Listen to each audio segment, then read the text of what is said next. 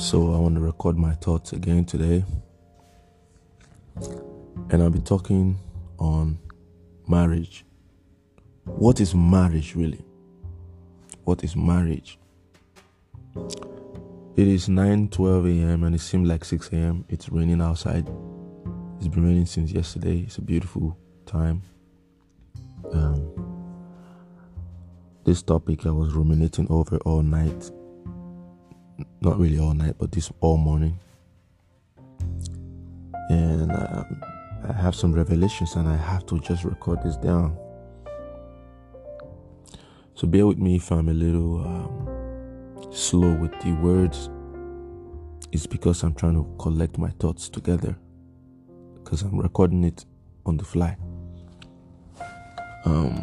First of all, the topic of marriage is very sensitive and it's very important that we understand what it means. It's very important we understand what the will of God is in marriage for man and woman, and so that way we'll not be in error with our decisions and actions. First of all, divorce is a very popular topic amongst married couples or amongst people of the world. The day before yesterday, I was driving, and then one of my passengers, young lady, she's 30 years old. She's very successful. She's one of the youngest. She told me she was the youngest. She has this position that she was awarded in her company. She'd be the youngest female to be in that position in the whole country, the whole of the country. And she was also telling me that she was going through a divorce, or actually she went through a divorce. I'm like, how can a 30-year-old young promising lady with a bright future, she has over 4 degrees, she's very successful, she seemed like a very nice person the way she spoke. I started to wonder, 30 years old already went through a divorce. I wondered what the issue was. I didn't ask her because I didn't want to pry into private matters, but I wonder what the issue was. Many people are going through tough times in their marriages. Divorce is a prominent, I'll call it, spirit. Because divorce is not of God. God hates divorce. The Bible says, God said, I hate divorce. I hate putting away. So why does divorce happen in marriages? And besides the why divorce happen in marriages, people do not really understand what marriage is. This is why divorce happens in the first place. If you understand God's purpose and will for marriage, if you understand what marriage is, I don't think people will be divorcing at the rate they are divorcing. But the devil is the prince of darkness, and he's manipulating the minds of people. So he's using people, and people do not understand why they do what they do anymore. So, see, when the purpose of a thing is not known, abuse is inevitable. If you call your shirt a piece of rag, I guarantee you somebody else will use it to mop the floor. I guarantee you. If you call your shirt a piece of rag, oh, that shirt of mine is a piece of rag, somebody else will pick it up and mop the floor with it, no matter how beautiful or clean it is. If you call your plate a dustpan, I guarantee you somebody else will use it to pack up dirt and throw it in the bush. Jesus at the time said, do not cast your pearls before swine, lest they trample it under feet and turn around and rend you again. He said, do not cast your pearls, your jewels, do not cast them before swine. Otherwise, they will trample it under their feet and they will come back and rend you. Because you've called your precious jewel trash. So the pigs, they treat it like trash. When the purpose of a thing is not known, abuse becomes inevitable. So it is important for us to understand what marriage is, or what is the purpose for marriage. You see, in the book of Mark chapter 10, the Pharisees, they came to ask Jesus a question to test him. They obviously didn't understand what marriage was. So they said, is it lawful for a man to divorce his wife? In other words, is this permitted by law? Remember, as children of God, in the book of 1 Corinthians chapter 6, Paul admonished us that why do we take our matter to the law before the unrighteous people and not before saints? He said, don't you know that saints will judge the world? You as a saint, you will judge the world. You will judge angels, not just the world, you will judge angels. So if you cannot handle little issues like this pertaining to this life, how then are you expecting to be able to judge the world in the kingdom of God? But you take your matters to court, you take yourselves to court, and you make a public show of yourself before the unbelievers, and you tear up your marriages and stuff like that.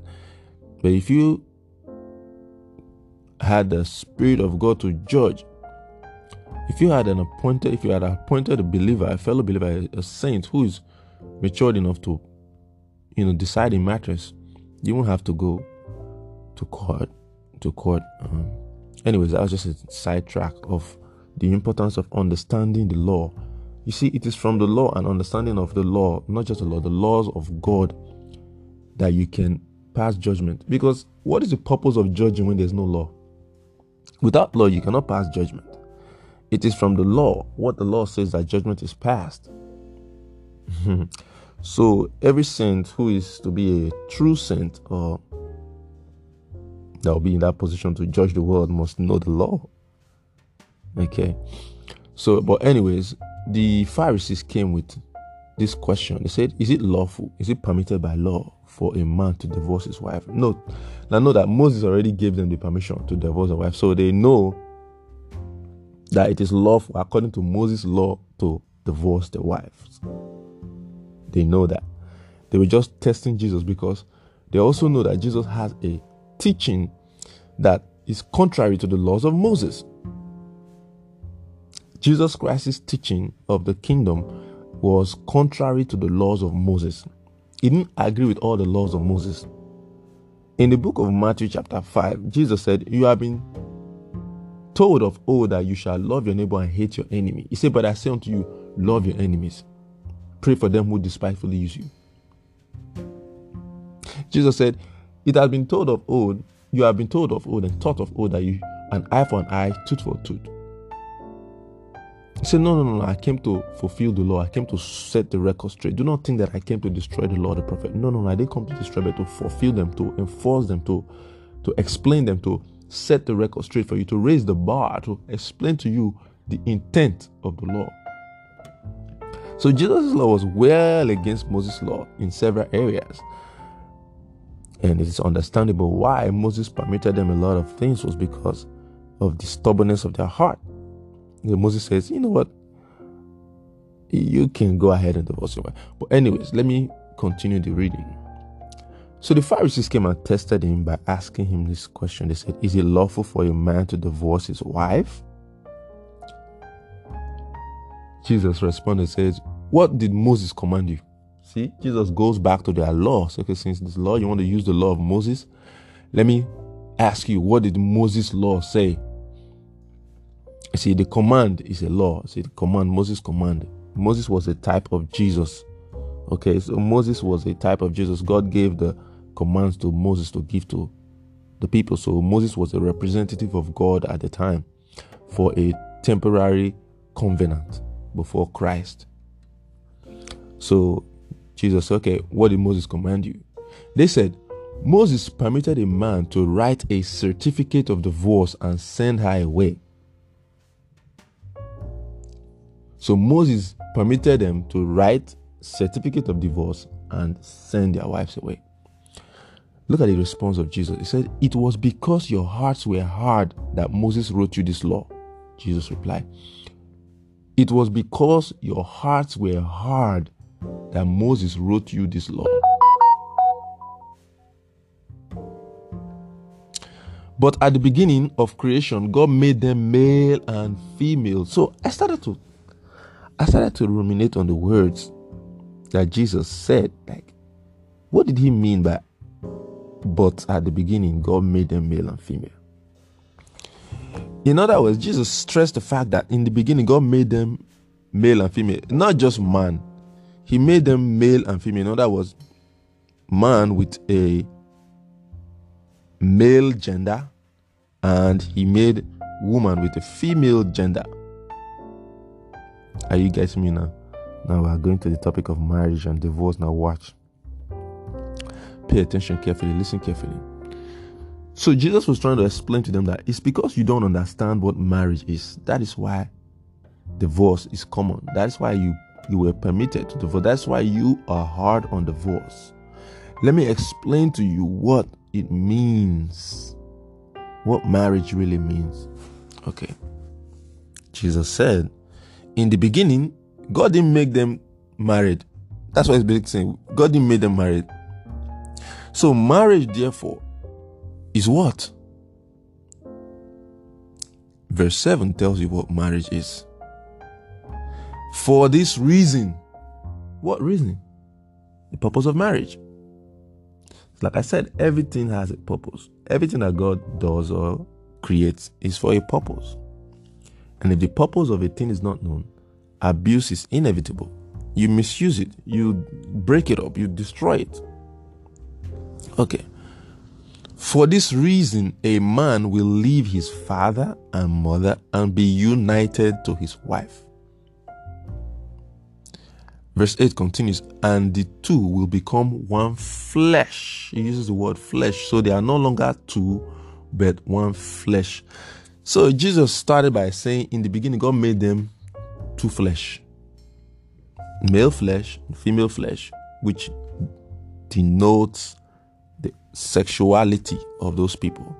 God didn't make two males. Neither did he make two females. He made one male and one female. One of them had a male gender. The other one was a female gender. And because of marriage, these two people will become one. So they are no longer two, but one. Basically, you can't say they are male or female anymore. They are no longer male and female. They are now one. A unique creation. You can call it a hybrid. A hybrid, mechanical and electric, forms a hybrid. Two becomes one. It is still one car, but some of the parts is mechanical. Some of the car parts is what? Electrical. Wow. It is now a hybrid.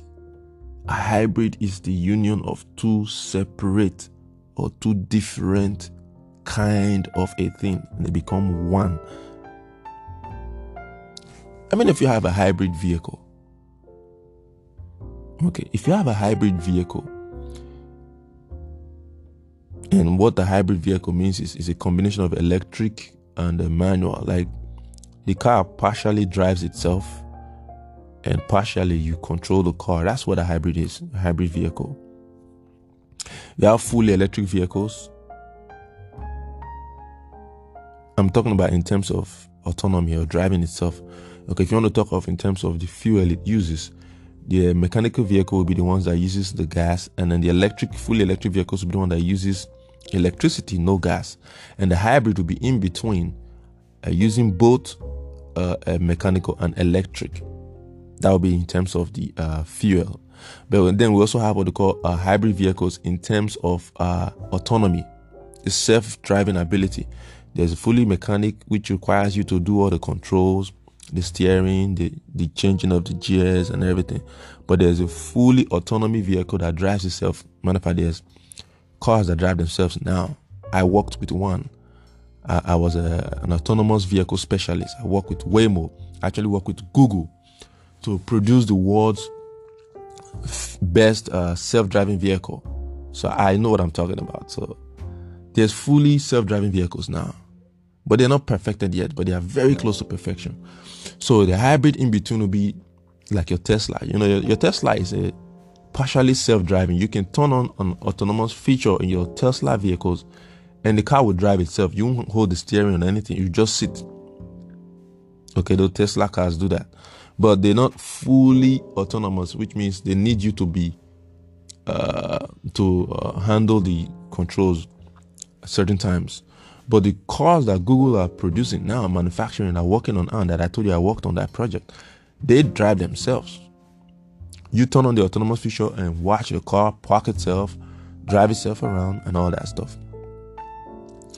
But like I said, it's still not perfected yet. Anyways, I digress. So my point of mentioning this is that the one that is a hybrid, that Tesla vehicle, or that your vehicle that uses partly gas and partly electric, okay, you drive, they tell you save a lot of miles of gallon because it uses electricity for part of the rides. That car, do you call that car two cars? No, you don't call it two cars, right? It's one car.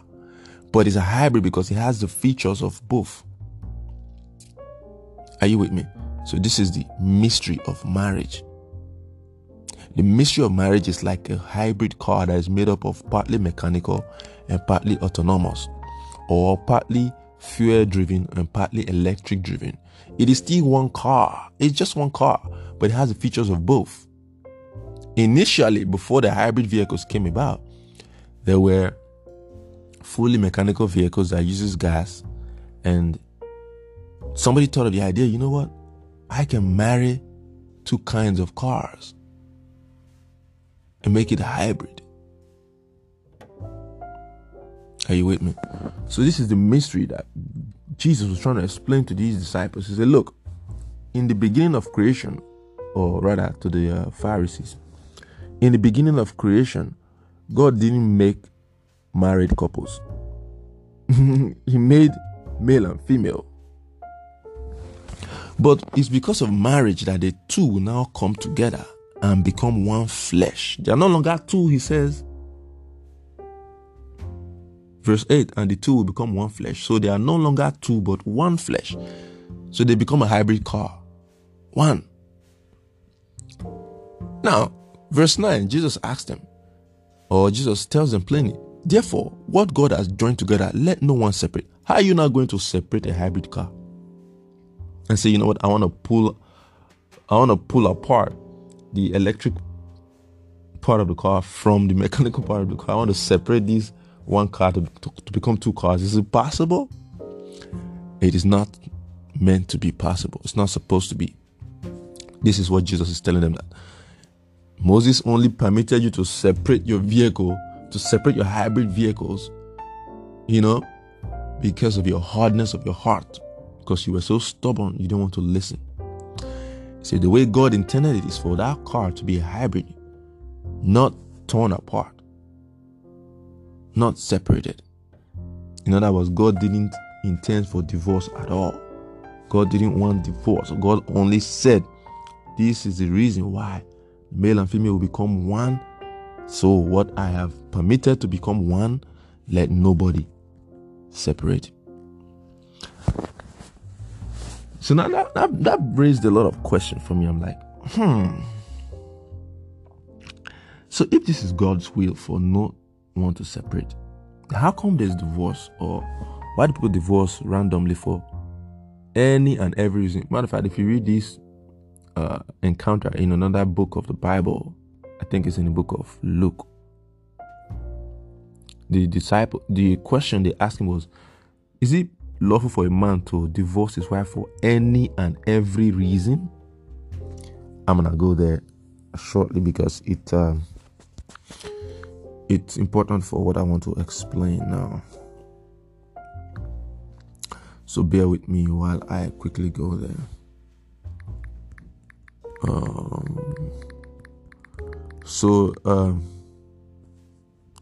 They ask him, is it lawful for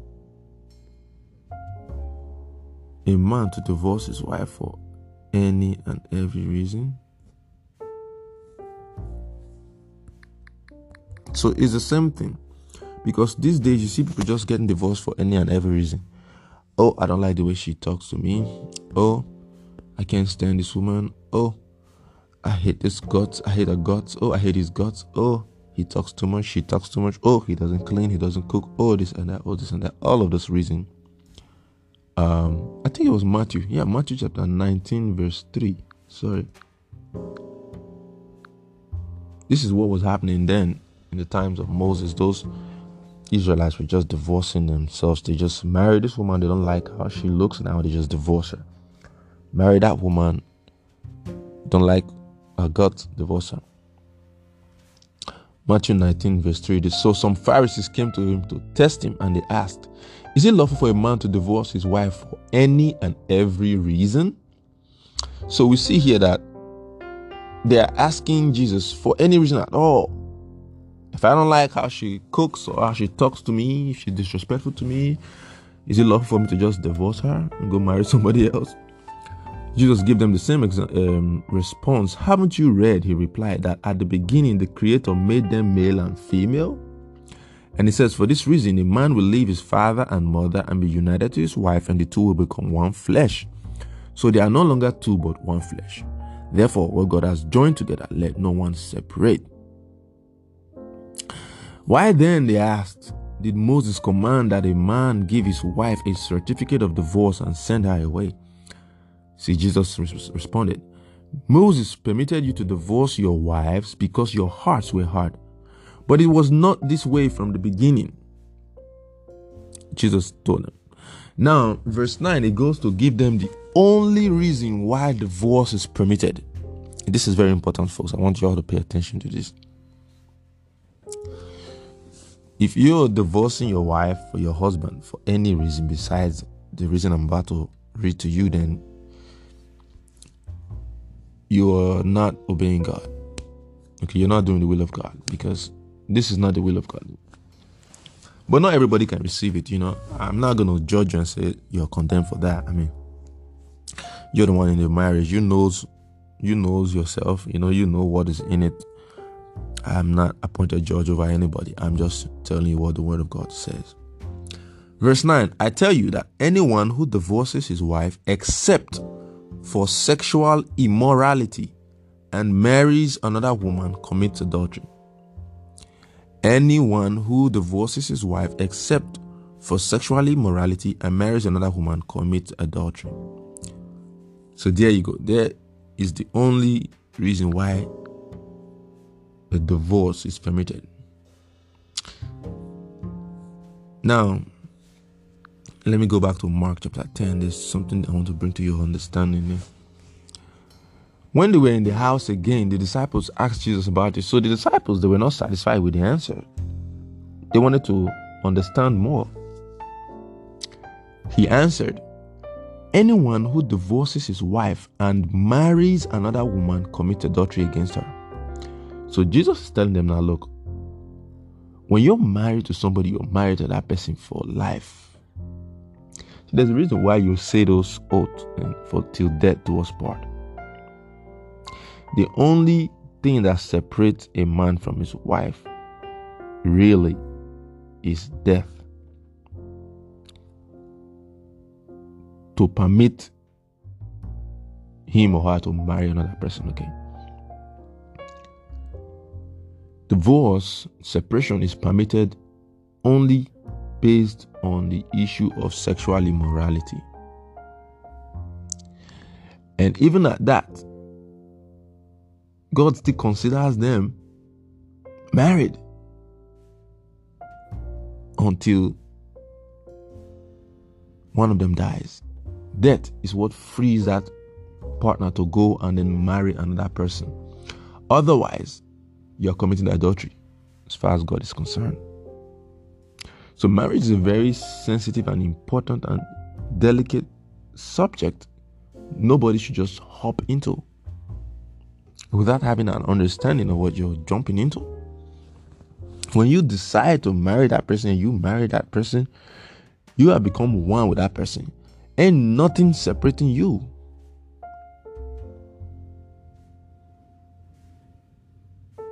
Your separation that comes as a result of sexual immorality or adultery doesn't permit you to marry another person. This is God's word. It's hard to receive, but for a lot of people, it's hard to receive. But Jesus said, not everybody can take this. Some people cannot take it. But this is what it is. Let me read verse 11 and 12 again. He answered, anyone who divorces his wife and marries another woman commits adultery against her. So if you're running to divorce your wife and marry another one, you're committing adultery. God says, no, you're still married as far as I'm concerned. Verse 12, and if she divorces her husband and marries another man, she commits adultery. The same goes for the woman. This is the law. When God speaks, it becomes law. This is Jesus's will and mind concerning marriage. Marriage is a lifelong thing till death really do you part. And yes, it is till death do you part. And I'll show you where that is in the scripture as well. Let me quickly go there.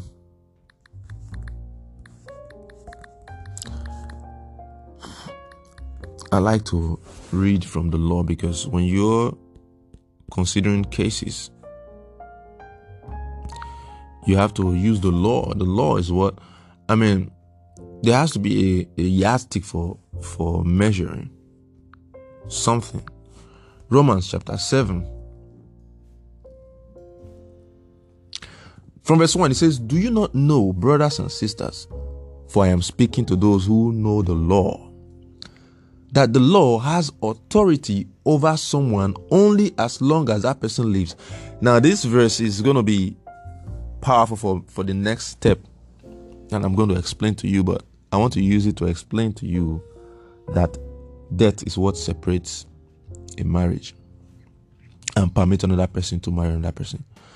Verse 2, for example, Paul says, by law, a married woman is bound to her husband as long as he is alive. Wow. A married woman is bound to her husband as long as he's alive. But if her husband dies, she is released from the law that binds her to him. See, when you swore that oath for better or worse, you see what marriage is? You don't just hop into something you don't understand. When you swear that oath and you say for better or worse, in sickness or health, till death do us part, you were really quoting the law. You were really swearing an oath under the law that God says yes.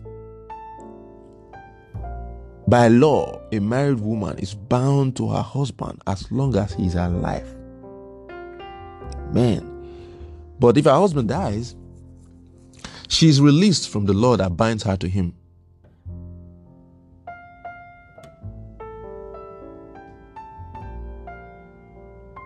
Look at what verse 3 says. So then, if she has sexual relations with another man while her husband is still alive, she is called an adulteress. But if her husband dies, she is released from that law and is not an adulteress if she marries another man. That is what I wanted to point about. It's all about a lifelong bond. Now, to the topic of marriage. What is marriage really? Now, this is the crux of the matter that I'm coming to. Because if we have understood these basic facts, that it is not God's intent for divorce. Divorce only permitted when there is adultery, sexual immorality. I repeat again, adultery or sexual immorality.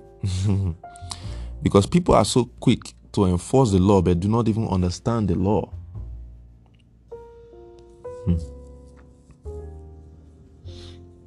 Okay. So it is important that we understand this first. Adultery or sexual immorality. Okay. So there's some topics we have to understand. Number one topic is marriage. Number two topic is divorce. Number three topic is sexual immorality and adultery. It is important. We already know what divorce is. It's separation. Okay, so that one is quite easy. Now let us understand what marriage is. What then is marriage? Does the marriage begin, or is marriage because you swore the oath at the altar? Is that when it is bound? These people are now married? Or is it when you have sex with a woman? Is that what the marriage is? What then is considered as marriage? Because it is important to understand this. If we are to follow the words of God, and I know very well that a lot of people didn't get married to the partner that they had sex with for the first time. Let me rephrase that. Many of you're not married to the person you lost your virginity with. Am I lying? Many of you already lost your virginity before you got married. In other words, you already had sexual relations with somebody else you didn't marry. So if marriage is simply the sexual act, because look at what it says. God said, for this reason a man will leave his father and mother and be united to his wife, and the two become one flesh. That process of the two becoming one flesh, is it the sexual act? Because if that is what marriage is, then you are really married to the person you first had sex with.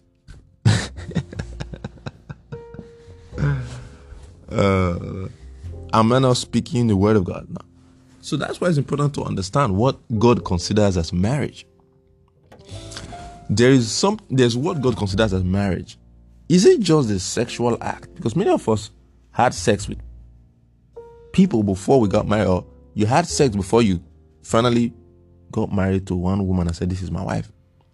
What does God consider then as marriage? And also understand that sexual relations in the eyes of God is not just the intercourse. It's not just intercourse. That one is very clear from the book of Matthew chapter 5. It says in verse 27, Jesus was speaking. He said, you have heard that it was said, you shall not commit adultery. Jesus wants to tell you what adultery is. Because many of you don't understand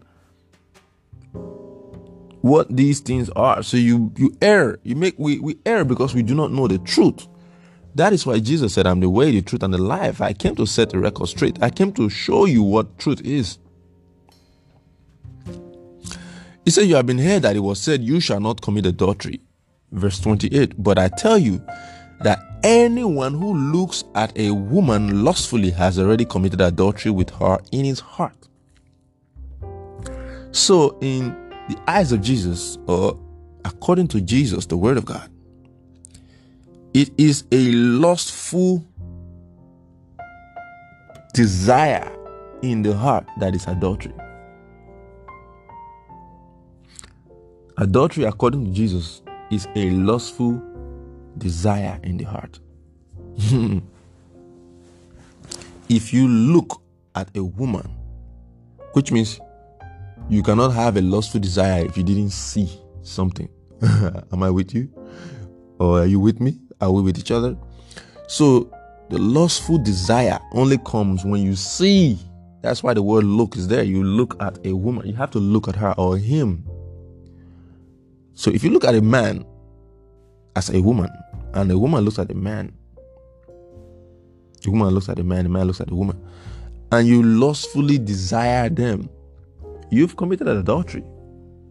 That is what adultery is.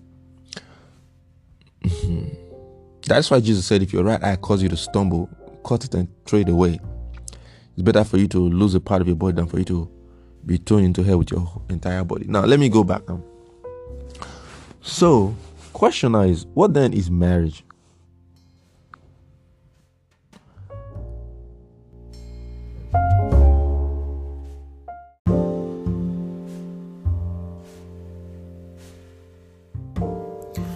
Now, what really is marriage?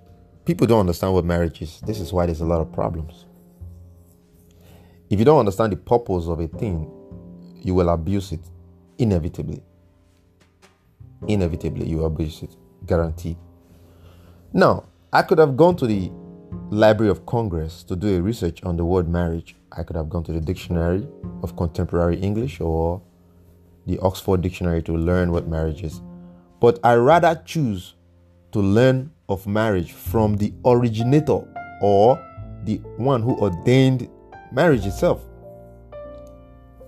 Marriage was ordained by God. So therefore, God is the only person who has the ultimate, genuine purpose for marriage and reason for marriage. He's the one who ordained it. So he's the one that can tell you what it is. So therefore, let us go to Genesis chapter 2, verse 24.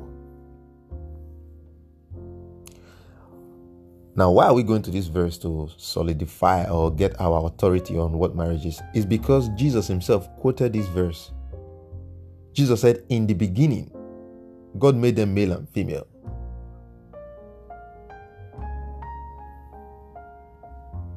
For this reason, a man shall leave his father and mother, shall cleave to his wife, and they shall become one flesh. So let us therefore go to the beginning. Genesis chapter 2, verse 24. That is why a man leaves his father and mother and is united to his wife, and they become one flesh. Wait a second. That is why a man. That means something came before this verse. That is why a man leaves his father and mother and is united to his wife. To his wife. So there's already a wife here. And they become one flesh. So there cannot be a unity and becoming of one flesh until there is a wife. And who is a wife?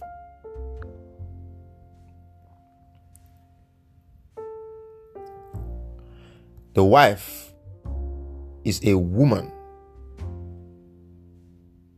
who is married to a man. That's what the wife is. So the marriage occurred before this verse 24. So then what is marriage? Clearly from this verse 24 of Genesis chapter 2, marriage is not having sexual intercourse with a woman. Can we establish that fact? That is not what marriage is. Okay? That is a process of cleaving to another flesh, but that is not what marriage is, as far as the scripture is concerned. The why a man leaves his father and his mother is what marriage is. So therefore, let us read the preceding verses for context.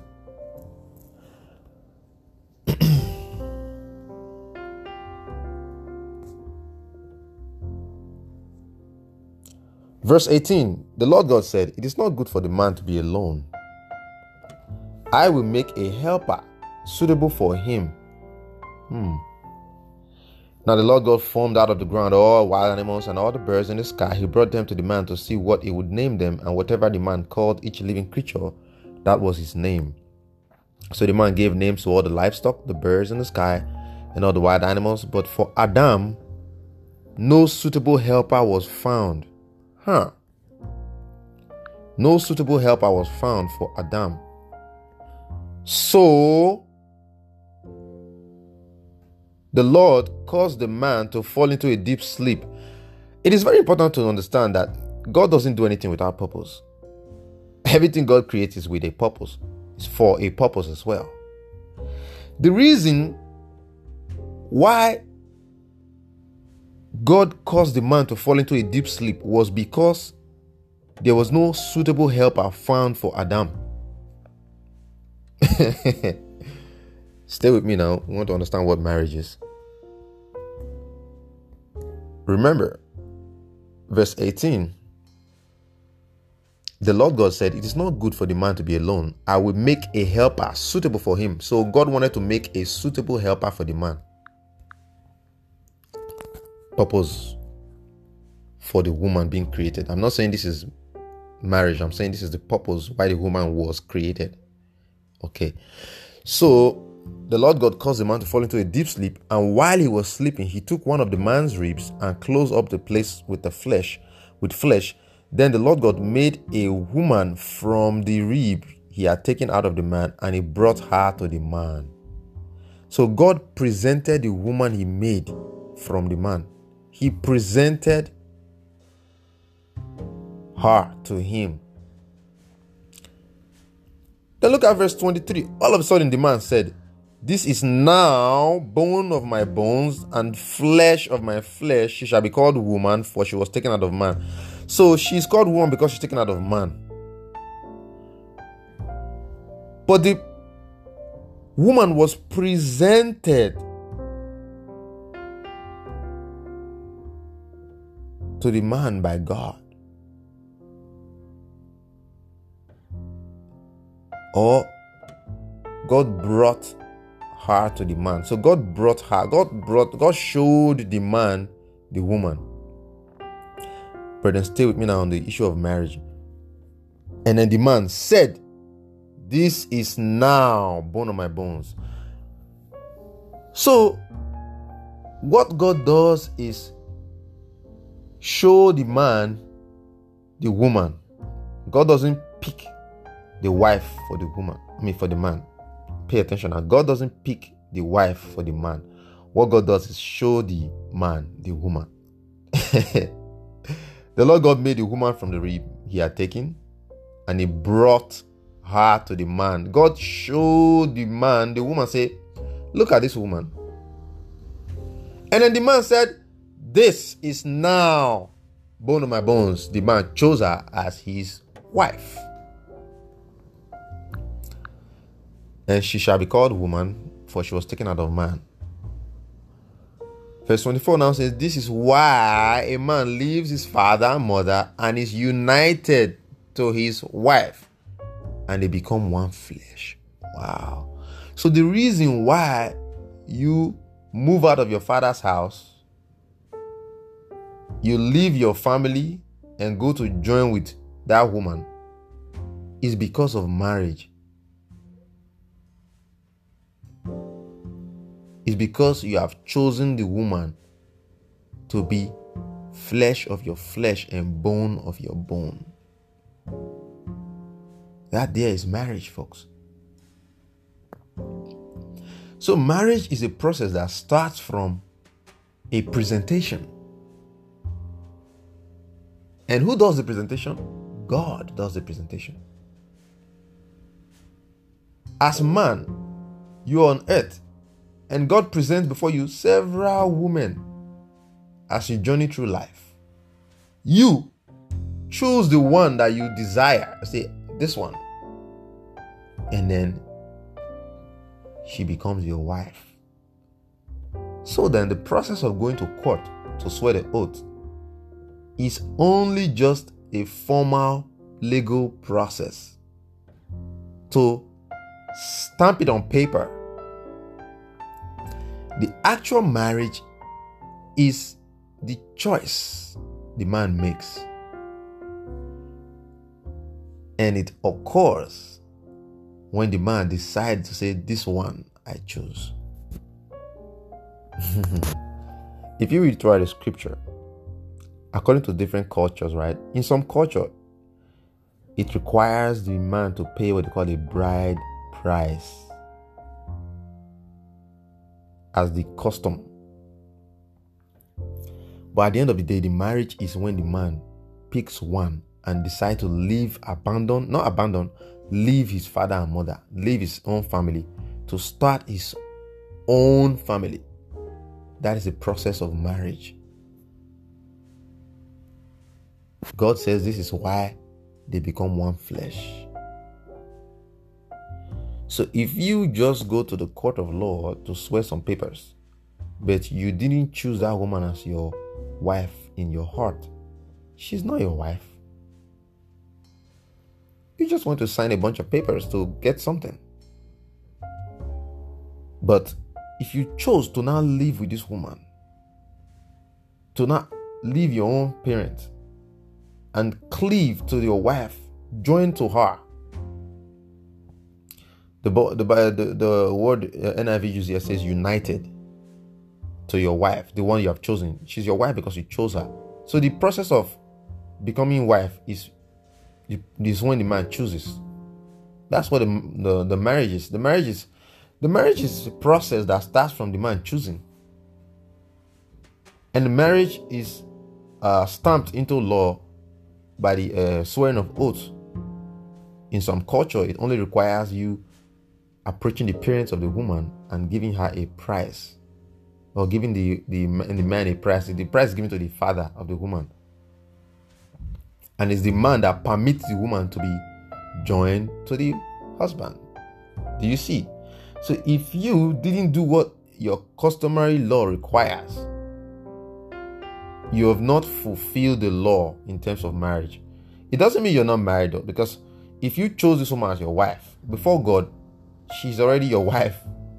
If you genuinely in your heart say, I want this woman, I want to spend the rest of my life with this woman, I like her, she's bone of my bone and flesh of my flesh, and the woman accepts your proposal, and then you guys go together and start to live together according to what the scripture says, to unite together. The process of uniting together is not only the sexual part, it's also everything that has to do with you, because you are no longer two but one. That's why you file your taxes together. That's why you put your names on the lease together. You guys are becoming one, really. You're treated like one unit because you are one unit. That is what marriage is. I'm glad that we have this understanding of what marriage is from the scripture.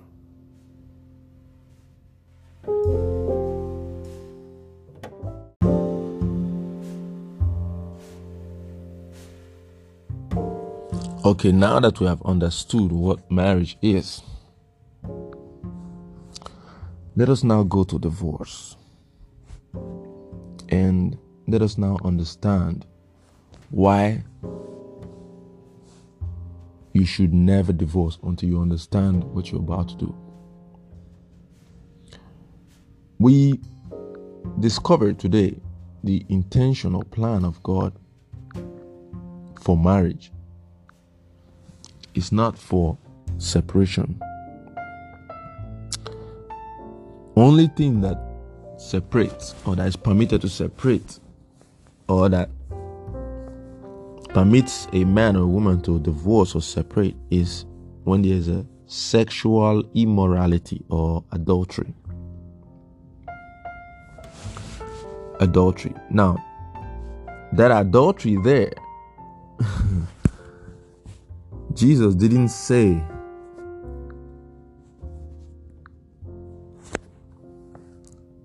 it has to be physical. He only said adultery. And we understood by his understanding what adultery is. It's not just going to have sexual relations with a woman. It's lusting after that person, desiring that person in your heart. Now, I'm not saying this to say every time you lust after somebody in your heart as a man or a woman, then you should go get it. You're permitted to get a divorce. That's not what I'm saying. I am only saying that there are some people that are very quick to enforce the law. Now, not everybody are like this. Some people are very quick to enforce the law on something, not understanding the law themselves. The word of God says, if you judge others, you will be judged with the same measure you judge other people. That's why the scripture says, judge not. For if you judging somebody, trying to pull out a speck of dust in your brother's eye, and you forget about the plank in your own eye, you're being hypocritical. That if you judge, just know that you'll be judged with the same measure as well.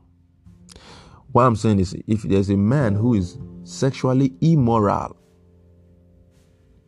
and examples of sexual immorality include watching pornography. Examples of sexual immorality include lusting and desiring someone who is not your wife or your husband. These are sexual immoral behaviors. If you are that type of person, you are guilty of sinning against your marriage. As far as God is concerned, you sin against the marriage. It tears the marriage apart.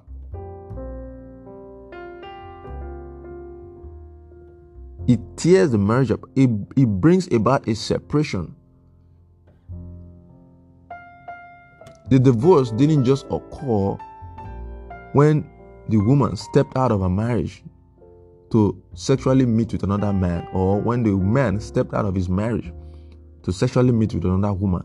The divorce started when the both of them, or either of them, were sexually immoral, either through pornography or desiring other people that are not members of their union. A sexual immorality is sexual immorality. Jesus said, you have been heard that it was told of old, you shall not commit adultery. He said, but I say to you, whosoever look upon to lust after in their heart has already committed adultery. So let us be clear. If you're ready to run to the court, to the law, to enforce the law, remember that you're placing judgment. You want to enforce the judgment, enforce the law. Well, do you not know, brothers and sisters, if you understand what the law is, that the law has power, authority over someone only as long as they live. So that law has power as long as the life is there. So run into the law to enforce the law. Understand what you're doing.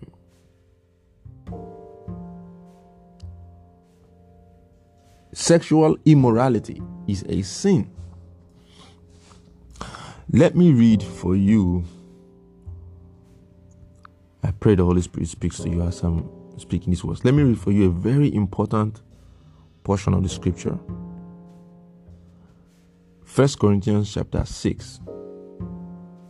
From verse 7, I'm going to read down. I want you to pay attention. Now, therefore, it is already an utter failure for you that you go to the law against one another. Why do you not rather accept wrong? Are you hearing this now? Why do you not rather let yourselves be cheated? Now, when he says be cheated, is when you remember when Jesus taught them, says, if somebody slaps you on one cheek, turn the other cheek. If somebody wants to offend you, forgive them. That's basically what Paul is saying. That why not forgive each other? Why do you run to enforce the law? Is what he's saying. No, you yourselves do wrong and cheat. Paul is basically saying, every single one of you are doing this thing. But you pick and choose according to your flesh, according to your own knowledge. But if you really understood the law, you both are involved in this wickedness. But God is the one that searches the hearts and sees what men thinks in their hearts. He said, and you do these things to your brethren. Say, do you not know that the unrighteous will not inherit the kingdom of God? Now pay attention now. The unrighteous will not inherit the kingdom of God. He said, do not be deceived. Neither fornicators, nor idolaters, nor adulterers, nor homosexuals, nor sodomites, nor thieves, nor covetous, nor drunkards, nor revilers, nor extortioners will inherit the kingdom of God. Brethren, Paul just listed, let me count, 1, 2, 3, 4, 5, 6, 7, 8, 9, 10 conditions that will hinder you from inheriting the kingdom of God, folks. But if you rush to the law to enforce one of these and you ignore the others, don't you know that you're guilty? Paul says, whoever is under the law that breaks one of the laws has broken all of them. Jesus said in the book of Matthew chapter 5, whosoever therefore shall put to the side one of the least of these commandments shall be called least in the kingdom of heaven. But whosoever shall practice and teach men these commandments shall be called great. So do not hide any of these, to highlight one of these that affect you or affect your partner. Remember, we're still on the topic of marriage and divorce. Remember, fornicators, idolaters, adulterers, homosexuals, sodomites, thieves, covetous, drunkards, revilers, extortioners will not inherit the kingdom of God. Look what Paul says. He says, but you, he says, and such were some of you. I know a lot of you here listening to the words that I'm speaking now were once sodomites. Am I lying? You were once a fornicator. Am I lying? You were once an adulterer. Am I lying? You were once an idolater. Am I lying? You were once a homosexual. Am I lying? You were once a thief. Am I lying? You were once covetous. You were once a drunkard. You were once a reviler and an extortioner. You were once these things. Somebody who was once an adulterer, that person was clearly married. So the difference between fornication and adultery is this. Fornication is sexual immorality outside before you were married. But adultery is sexual immorality after you've been married. So let's not get it. So you could basically call fornication and adultery sexual immorality. Sexual immorality involves any lustful desire that is not permitted by God. The only lustful desire that is permitted by God is between a man and his wife, period. So any lustful desire. So let us get the record straight so we'll not be deceived by the devil. Any lustful desire, sexual lustful desire that is not between a man and his wife is sexual immorality. It's an adultery. If it's in marriage, if they are not married, it's fornication. So these people are not inheriting. It says, and such were some of you. So this is what some of you were. So Paul is speaking to believers. People that were once in these lifestyle. Such were some of you, but you were what? Washed. How are you washed? By the word. By truth. By the Spirit of God. It says, but you were washed, but you were sanctified. Does this not tally with what the will of God is? It says, it's not the will of God that any man should perish, but that all should come to repentance. And then the book of 1 Thessalonians chapter 4 says, is it not the one that says, submit yourselves to God? It said the will of God is for you to be sanctified and that you should avoid sexual immorality. So as this is how some of you were, but you were washed, but you were sanctified, but you were justified in the what? Name of the Lord Jesus and by the Spirit of our God. Hallelujah. Do you now see that the man who was once an adulterous person is being justified by God? Wow. That is why 1 Corinthians chapter 5 verse 17 says, 2 Corinthians chapter 5 verse 17 says, therefore, if any man be in Christ, he is a new creation. All things are passed away, behold, all things have become new. So basically, all of these sins you were once partakers of, but you have become sanctified by the Spirit of God. Now, let me go to Romans chapter 7. Having understood this fact, this is how you now judge between cases that has to do with marriage and divorce and people that are going through this challenge. As a leader, as a pastor, as a whoever you are, a marriage counselor, if couples come to you and say, we're getting a divorce, this is what we're going through, pull out the word of God. Don't go to the law of the world. Don't go to the law of the world, because you're in the world, but you're not of the world. So why are you trying to judge the case, or why are you trying to admonish that couple with the world? use the word of God. The word of God is our law, it's our book of the law. Joshua 1:8, this book of the law shall not depart out of your mouth. Jesus came to say, he said, I didn't come to destroy the law or the prophets. I came to set the record straight. I came to fulfill them. This is the book of the law. Use this book of the law to explain to the couple what they're about to do or what is going on in their marriage. Explain to them, admonish them. Now, do you not know, brothers and sisters, for I'm speaking to those who understand the law, that the law has authority over someone only as long as the person lives. For example, by law, a married woman is bound to her husband as long as he is alive. But if her husband dies, she is released from the law that binds her to him. So then, if she has sexual relations with another man while her husband is still alive, she is called an adulteress.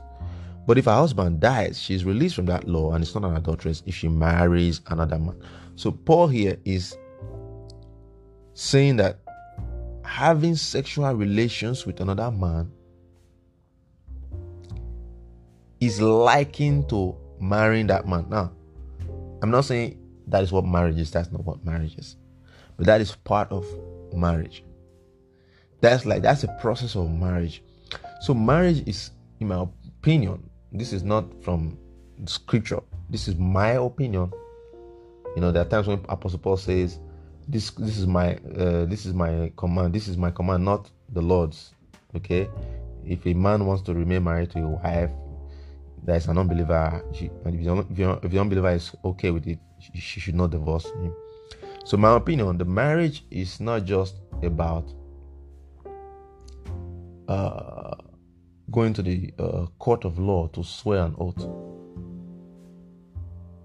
Because some people feel like that's what marriage is. We just went to court and we swore the oath. If your mind is not really in that process while you were swearing the oath, for example, how some people just go and swear an oath to get papers, right? They just go there to swear an oath to marry the citizen of America, for example, so that way they can now go and file papers. They don't even have sexual relations with the woman. A lot of people do it. I don't believe that is marriage.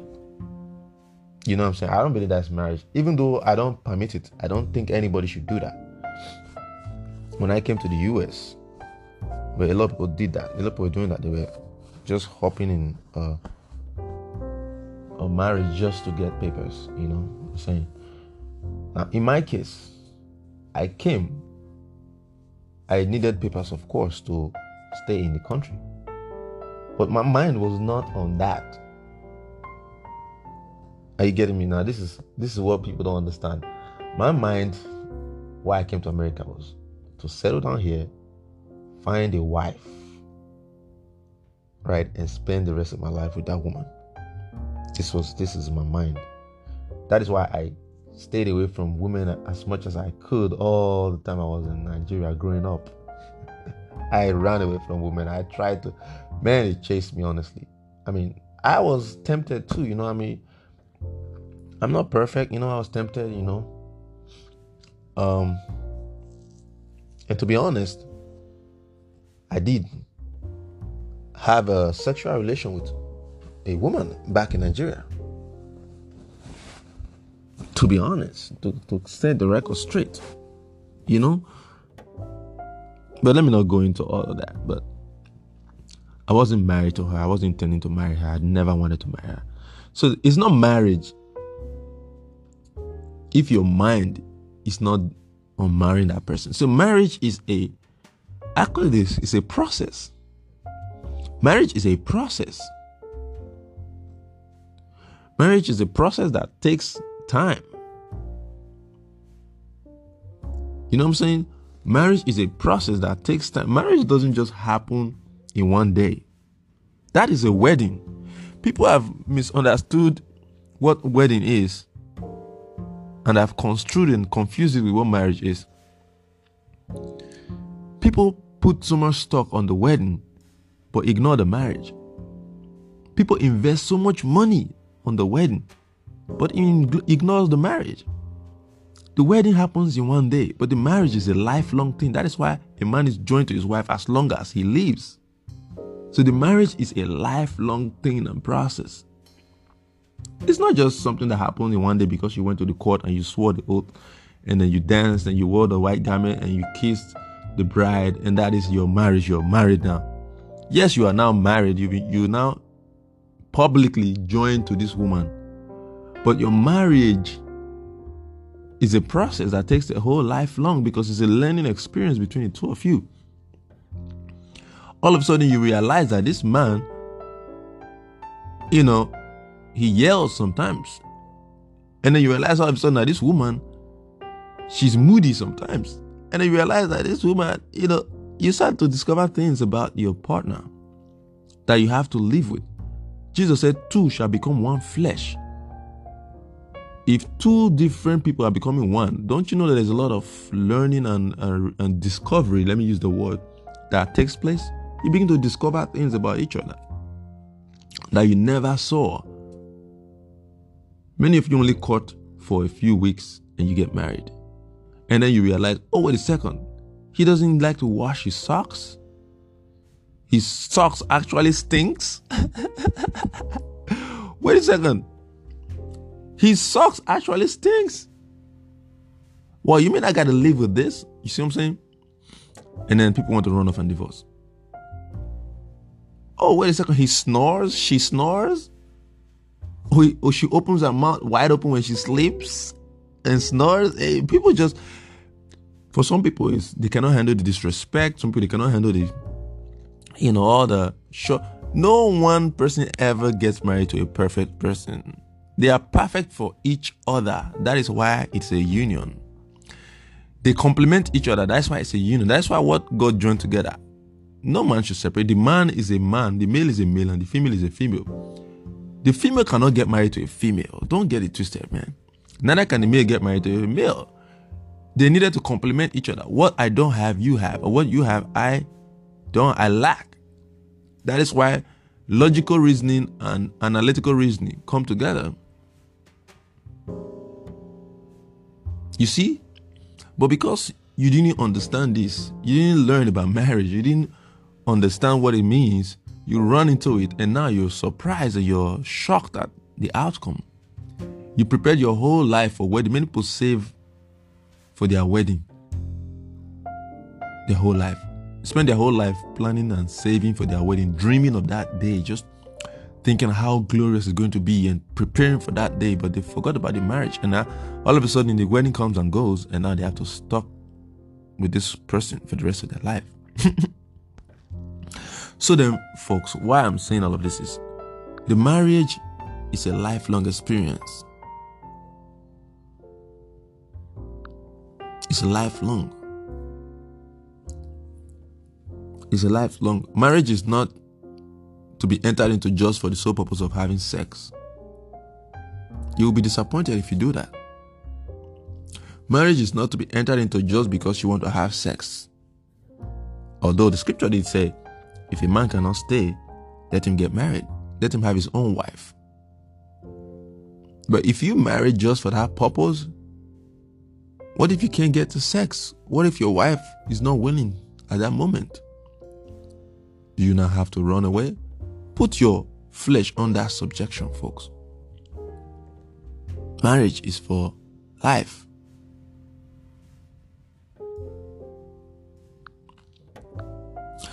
Now, let me go further now.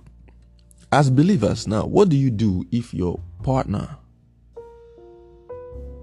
is an adulterous person?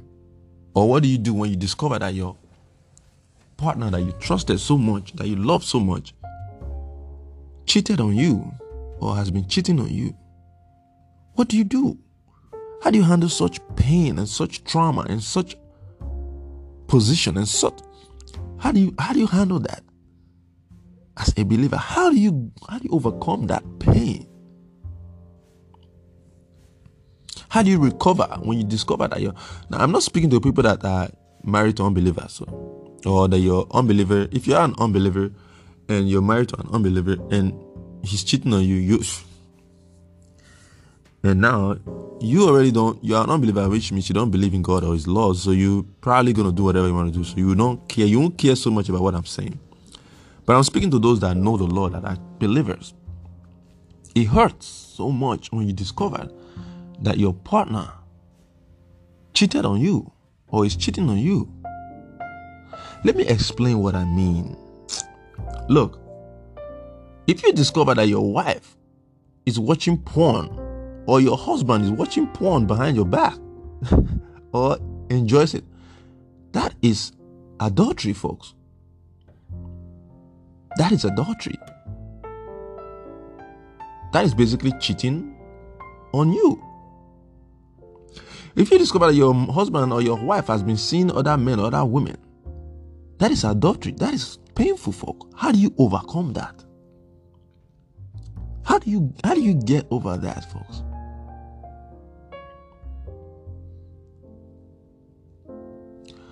Look at what the scripture says. Let's go to the scripture, the word of God.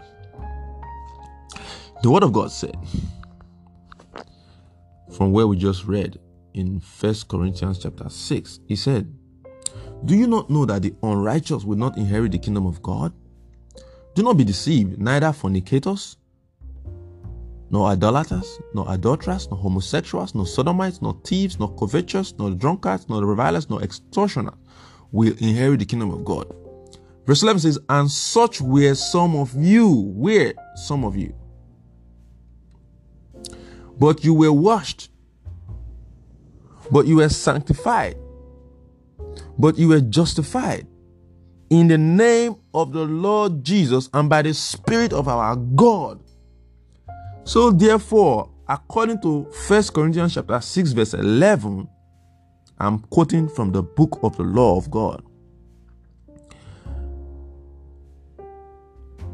Adultery, fornication, idolatry, homosexualism, sodomism, theft, covetousness, drunkenness, revilers, extortioners are washed, are sanctified, are justified in the name of Jesus by the Spirit of our God. Case closed. If any man be in Christ Jesus, he's a new creation. All things are passed away. All things have what? Passed away. Behold, all things have become new. So if you were once in these sins that I just listed, and you're feeling guilty, and you're feeling sad and depressed, and it's affecting your marriage as couples, unless any couple wants to tell me that they're not guilty of these things I just listed. If you're guilty of these things I just listed, then you have been adulterous towards your husband. If any couple, I'm speaking to married couples that are going through adultery issues, fornication issues, and trying to divorce. If you, man or woman, male or female, in that relationship, if you have been a fornicator in your past, if you have been an adulterer in your past, if you have been a homosexual in your past, if you have been a drunkard in your past, if you have been involved in any of these sins in your past, do not terminate your relationship as long as your partner is a believer and has been sanctified by the Spirit of God in the name of our Lord Jesus Christ. Do not terminate that relationship. Understanding the will of God, folks. Let us understand what the will of God is. The will of God is what? What is the will of God, folks?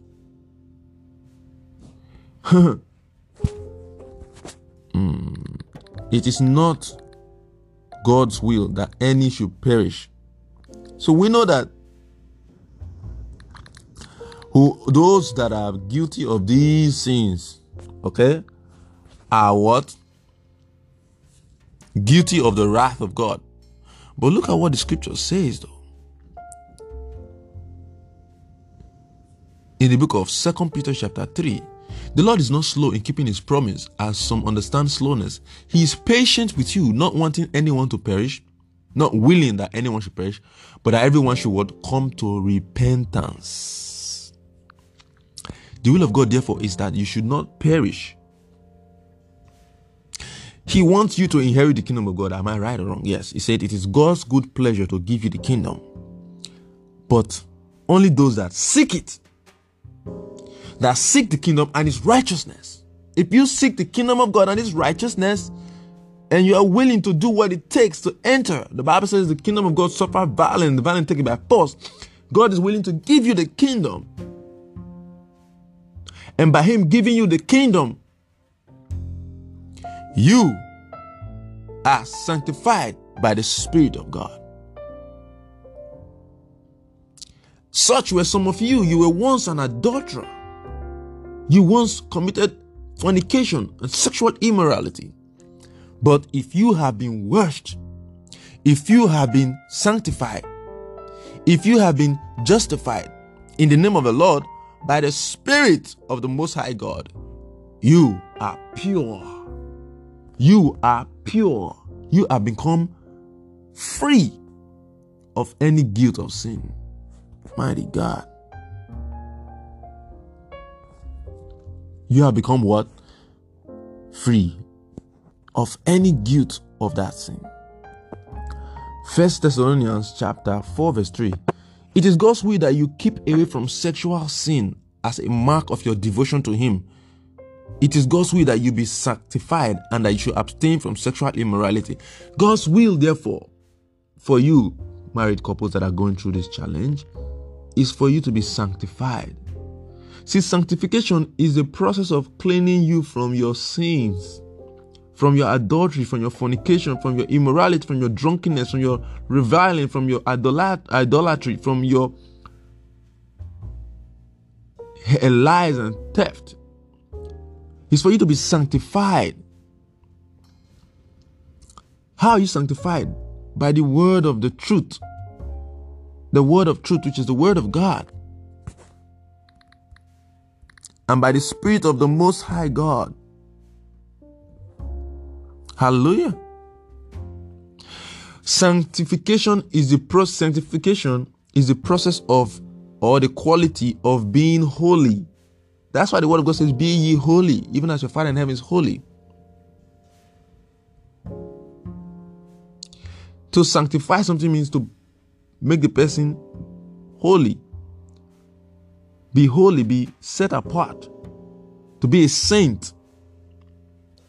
So the saint basically is the person that is sanctified. Don't get it twisted. What Catholic doctrine tells you the saints are those people that are dead, that are in heaven, that the pure people that are in heaven. No, the saints are those believers that have been sanctified by the Spirit of truth. They are holy. They have been set apart. They have been washed clean. They've been what? Washed clean. The Bible says in the book of John chapter 17 verse 17, it says, sanctify them through thy truth. That word is truth. So how do you become sanctified? It's through the word.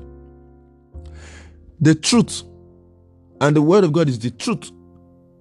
So every believer or non-believer, whether you are once religious or not, when you begin to accept the truth of God and read the word of God and digest the word of God and meditate on the word of God and understand the word of God and abide in the word of God and let the word of God abide in you, according to John chapter 15, you are sanctified by the truth. It begins, of course, by being born again, because if you don't have the Spirit of truth, you cannot accept the truth. The Bible says the world cannot see him, speaking of the Spirit of God, because they do not accept him. They don't have the Spirit of truth, and they cannot receive the Spirit of truth because they don't want to receive the truth. Sanctify them through thy truth. Thy word is truth. So, if you and or your partner have been sanctified, you have been declared righteous and justified, according to the book of 1 Corinthians chapter 6, folks. What this means is you should now begin to live in newness of life. That is why 1 Thessalonians 4 says, avoid sexual immorality to prove that you are not a child of God. Begin to live a life of holiness now. You've been sanctified not to return back to your old vomit as a dog does, but to remain pure and remain unabashed. That's why Jesus said in the book of John chapter 15, if my words abide in you and you abide in me, it means you remain in me. Then you begin to bear fruit. Hallelujah. This is why we say until death do us part in wedding vows, because you're bound for life. Don't let the devil deceive you. It is not God's will for you to separate. It is not God's will for your marriage to be broken apart. It's not God's will for you to separate, because there is nothing that God cannot do. Because I'm speaking to you that are hearing me. At a point in your life, you were sexually immoral. At a point in your life, you were guilty of one law that could condemn you. So you have no quote unquote right to say to condemn the neighbor. So if you want to enforce the law to divorce your husband or your wife because of sexual immorality or adultery, you are permitted. But God says, but you cannot marry another person as long as he or she is alive. Otherwise, you are committing adultery. Because in God's eyes, you're still married. It is death that will separate you. Do you see? It's clear that God doesn't want you to separate. That is not his will. He said it himself, I hate divorce. I hate putting away. He said what? I hate divorce. Where does it say that? In the book of Malachi chapter 2 verse 16. Malachi chapter 2 verse 16. Let me turn there. Malachi 2 verse 16, it says,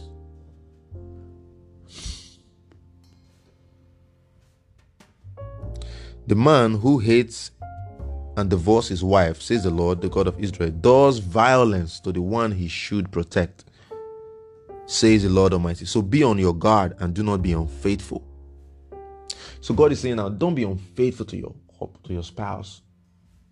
God sees divorce as a violence.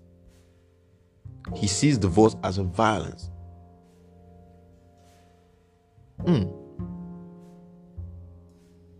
He sees divorce as what? Violence. He sees divorce as what? Violence. Now, New Living Translation says, for I hate divorce, says the Lord God of Israel. To divorce your wife is to overwhelm her with cruelty. Wow. It's cruel, God says. It's cruel. So, do not be unfaithful to your wife. Now, as couples dealing with issues of adultery in your marriage, how do you now move on? How do you bear? It is by the grace and the power of the Holy Spirit that God gives. You have to just ask God for the grace to forgive and then to heal your heart. Because like I said, if you really let the Holy Spirit speak to you and you don't harden your heart like the Israelites did, and Moses permitted them to divorce because their heart was so hardened. If you want to let the Holy Spirit speak to you, I will speak to you now. Romans chapter 7. Listen very carefully.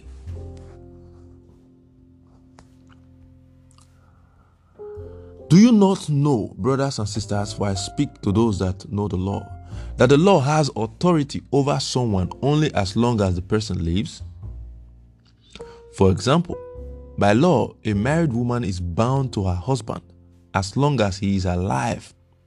But if her husband dies, she is released from the law that binds her to him. So then, if she has sexual relations with another man while her husband is still alive, she is called an adulteress. But if her husband dies, she is released from that law and is not an adulteress if she marries another man. So, my brothers and sisters, you also died to the law through the body of Christ, that you might belong to another, to him who was raised from the dead, in order that we might bear fruit for God. Hallelujah. The Holy Spirit speaking here. You also died to the law. Now, married couples, brother, sister, that is trying to enforce the law, Apostle Paul says you are dead to the law. So you're no longer bound to the law. Through the body of Christ, you are dead to the law and you belong to another, whom God raised from the dead. Because when, I'm reading verse 5, for when we were in the realm of the flesh, the sinful passions aroused by the law were at work in us, so that we bore fruit for death. That's why I asked that question. Were you in the past, or at the time in your past, did you commit fornication or not? Yes, you did. Were you sexually immoral? Yes, you were. Matter of fact, were you an adulterer? Don't say no. Yes, you were. You used to lust in your heart, you were committing adultery. You were looking at porn, you were committing adultery. You were sleeping around, you were committing adultery. In the past. But now, by dying to what once bound us, if any man be in Christ, he's a new creation. Something that is new is not what it used to be. Am I speaking from the word of God or not? Yes, I am. But now, by dying to what once bound us, we have been released from the law, so that we serve in the new way of the Spirit and not in the old way of the written code. What shall we say then? Is the law sinful? Certainly not. We're not saying the law is sinful. Nevertheless, I would not have known what sin was if it were not for the law. For I would not have known what coveting really was if the law had not said you shall not covet.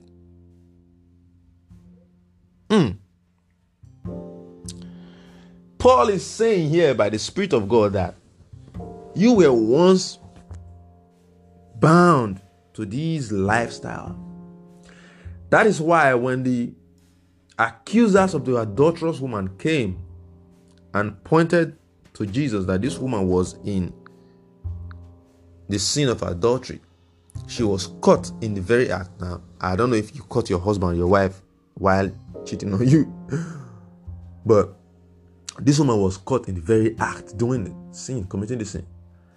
They wanted Jesus to pass judgment on her and condemn her to death. But Jesus, the scripture says, took a piece of stone and started writing on the ground and said, let the one of you that is without sin cast the first stone. Jesus was trying to paint a picture here that, look,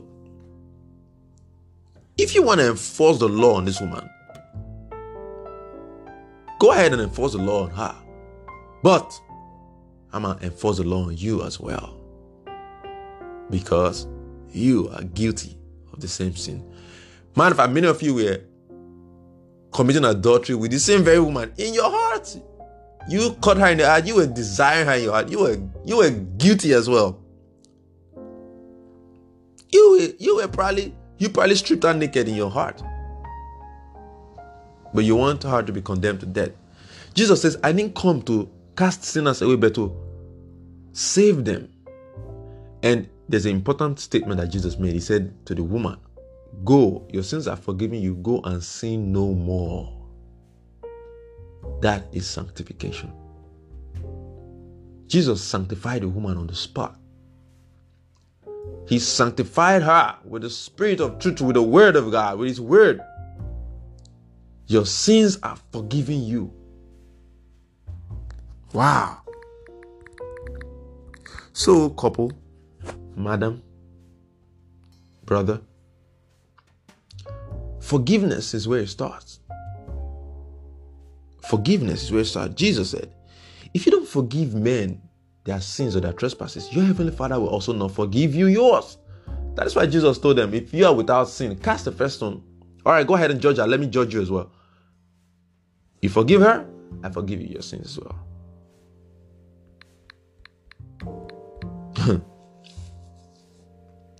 It starts from forgiveness. Forgive and love your spouse. Ask God for the grace to do this. Even if it requires you going to fast and pray, go ahead and fast and pray. For however as long as the Spirit leads you to give you the grace to forgive and to love. Understanding this, that he is sanctified, she is sanctified. Both of you have to be sanctified though. If you're not sanctified, the sin is bound to reoccur. And you have to learn now to put your flesh under subjection.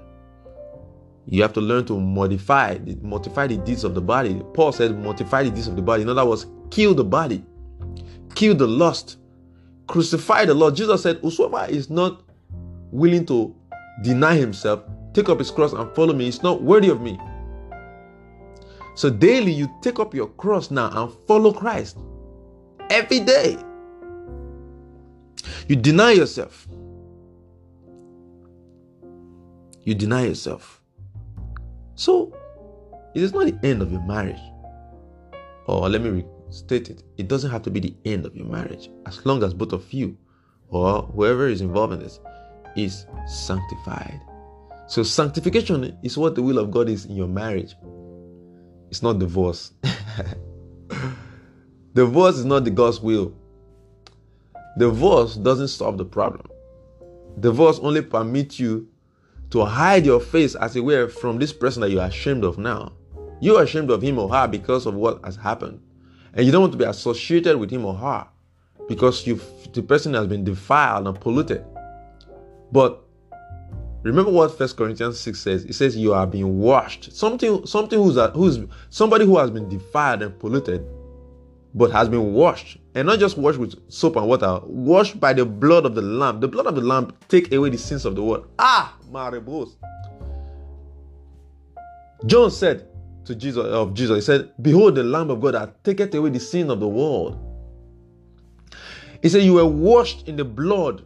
So God is saying, hey, this man, yes, is filthy. This woman, yes, she's filthy from all this drunkenness and all this sexual immorality and all this adultery and all this reviling and all these things that she has been involved in her past. This man is filthy and polluted and disgusting from all these sins, and all the devil comes to point out to you, yeah, this person is disgusting. Oh, look at what he did. Look at what she did. But the word of God said, but you have been washed. You have been sanctified. And not just only that, justified. Do you know what it means to be justified? It means to be declared free and guiltyless by the Spirit of God. What a wonderful thing. What a wonderful power God has given to us. What a wonderful spirit. What a glorious, words cannot express how loving God is. So my dear brother and sister, the will of God is that you should be sanctified and to avoid sexual immorality. Stay away from this sin. Stay in the word. Clean. You are clean by the word. Jesus said to the disciples, you are clean by the word. Hallelujah. The Lord is good. You are clean by the word. You are what? Clean by the word. And for further studies, if you want to read the case of the woman that was caught in adultery, it's in the book of John chapter 8, verse 7. Okay. You are what? You are what? Clean. Don't let the devil deceive you. Don't let the devil bring all this hatred and enmity and against you. If you still want to divorce your husband or your wife because of sexual immorality, go ahead. Jesus said that's the reason why you divorce. But you cannot marry somebody else, otherwise you will be committing adultery again. Okay, because as far as God is concerned, you all are still married till one of you died. So, but God's will is for you to be sanctified, not for you to divorce. It's a hard thing to go through, but it is a phase, and every phase always passes away. If you trust God, He can heal you and unite you, and you become even more united. Because Jesus said, he who is forgiven little loves little, but he who is forgiven much loves much. Lastly, before I go, I'll read the book of John chapter 15. John chapter 15 is a very important book of scripture, man. John chapter 15 is very important, my brothers and sisters. Please read the book of John chapter 15 very carefully. Let me read from verse 1. It says, I am the vine, and my Father is the gardener. He cuts off every branch in me that bears no fruit, while every branch that does bear fruit, he prunes so that it will be even more fruitful. Verse 3. You are already clean because of the word I have spoken to you. You are clean by the word of God. So if this word of God dwell richly in you, if you allow the word of God to abide in you, look at what it says in verse 4. Remain in me. Who is speaking here? The word of God is speaking. As I also remain in you, as the word remain in you, no branch can bear fruit by itself. It must remain in the vine. Neither can you bear fruit unless you remain in me. Jesus said, I am the vine, you are the branches. If you remain in me and I in you, you will bear much fruit. Apart from me, you can do nothing. If you do not remain in me, you are like a branch that is thrown away and withers. Such branches are picked up, thrown in the fire, and burned. Hallelujah. Go to verse 10. It says, if you keep my commands, you will remain in my love, just as I have kept my Father's command. Verse 12 says, my command is this: love each other as I have loved you. Love each other as I have loved you. Love each other as what? How did Jesus love you? Jesus loved you to the point that he gave his life. He abandoned himself. He abandoned his life for you. That is what love means. Love means to put aside your own desires and what you want, what you would rather want, or what you rather like to happen, right? You rather would like to be fulfilled. You would rather to have your life and enjoy it. But Jesus put those pleasures aside. He said, let this mind be in you also that was also in Christ Jesus, who for the purpose he set aside the pleasures. He denied himself. He was God, but he didn't consider it robbery to be equal with God, but made himself of no reputation and took upon himself the form of a servant and endured the cross. He went through such suffering and pain because he wanted to save you, because he loved you so much. 13. Greater love has no one than this: to lay down one's life for one's friends. Wow. You are my friends if you do what I command. I no longer call you servants, because servant does not know his master's business. Instead, I have called you friends. For everything that I learned from my Father, I have made known to you. Verse 17. This is my command: love each other. Do what? Love each other. Love each other. Love each other. If you love your spouse like you claim you do, you will forgive him. You will forgive her, regardless of what he did to you. Let me tell you, you shouldn't have any reason why you love somebody. If you have a reason why you love that person, then your love is going to fail. If you love him because he's handsome, tall, what if the time comes when he's no longer handsome? So that means your love disappears now. If you love him because he was such a devout child of God, what if the time comes when he's tested and he's no longer a devout child of God? That means your love is not going to last. You shouldn't love any person for any reason. The Bible says, for God so loved the world that he gave his only begotten son. It didn't say, for God so loved the world because, matter of fact, the scripture says, for while we were yet sinners, Christ loved us and he died for us. He loved us while we were yet sinners. So, if God had a reason for loving us, probably that love wouldn't have lasted, because humans change. The Bible says God is not a man that he should lie, or the son of man that he should repent. You see, man change. There's two things that are constant in life: time and change. Man changes, but God does not change. So if you love him because of something, then your love is going to fail. Love him because God said to love him. If you love somebody because God says to love him and you love God, then your love will not fail. I think that should be the only reason why you should love any person, because God says so. But then if I say that, it'll look as if you're being forced. So do not let there be any reason. Do not let there be any reason. Love God because love God. Love your neighbor because you are God. You are like God. You are made like God. And God has no reason for loving, so you have no reason for loving. There you go. That should be the only reason why you love, because you are like God. You were made like God and you are like God. Because in the first place, if you are not renewed in the image of God, because man fell from that image, you will not love like God. This is the only way to overcome. It is my prayer that God will heal your marriage in Jesus' mighty name. Amen. God bless.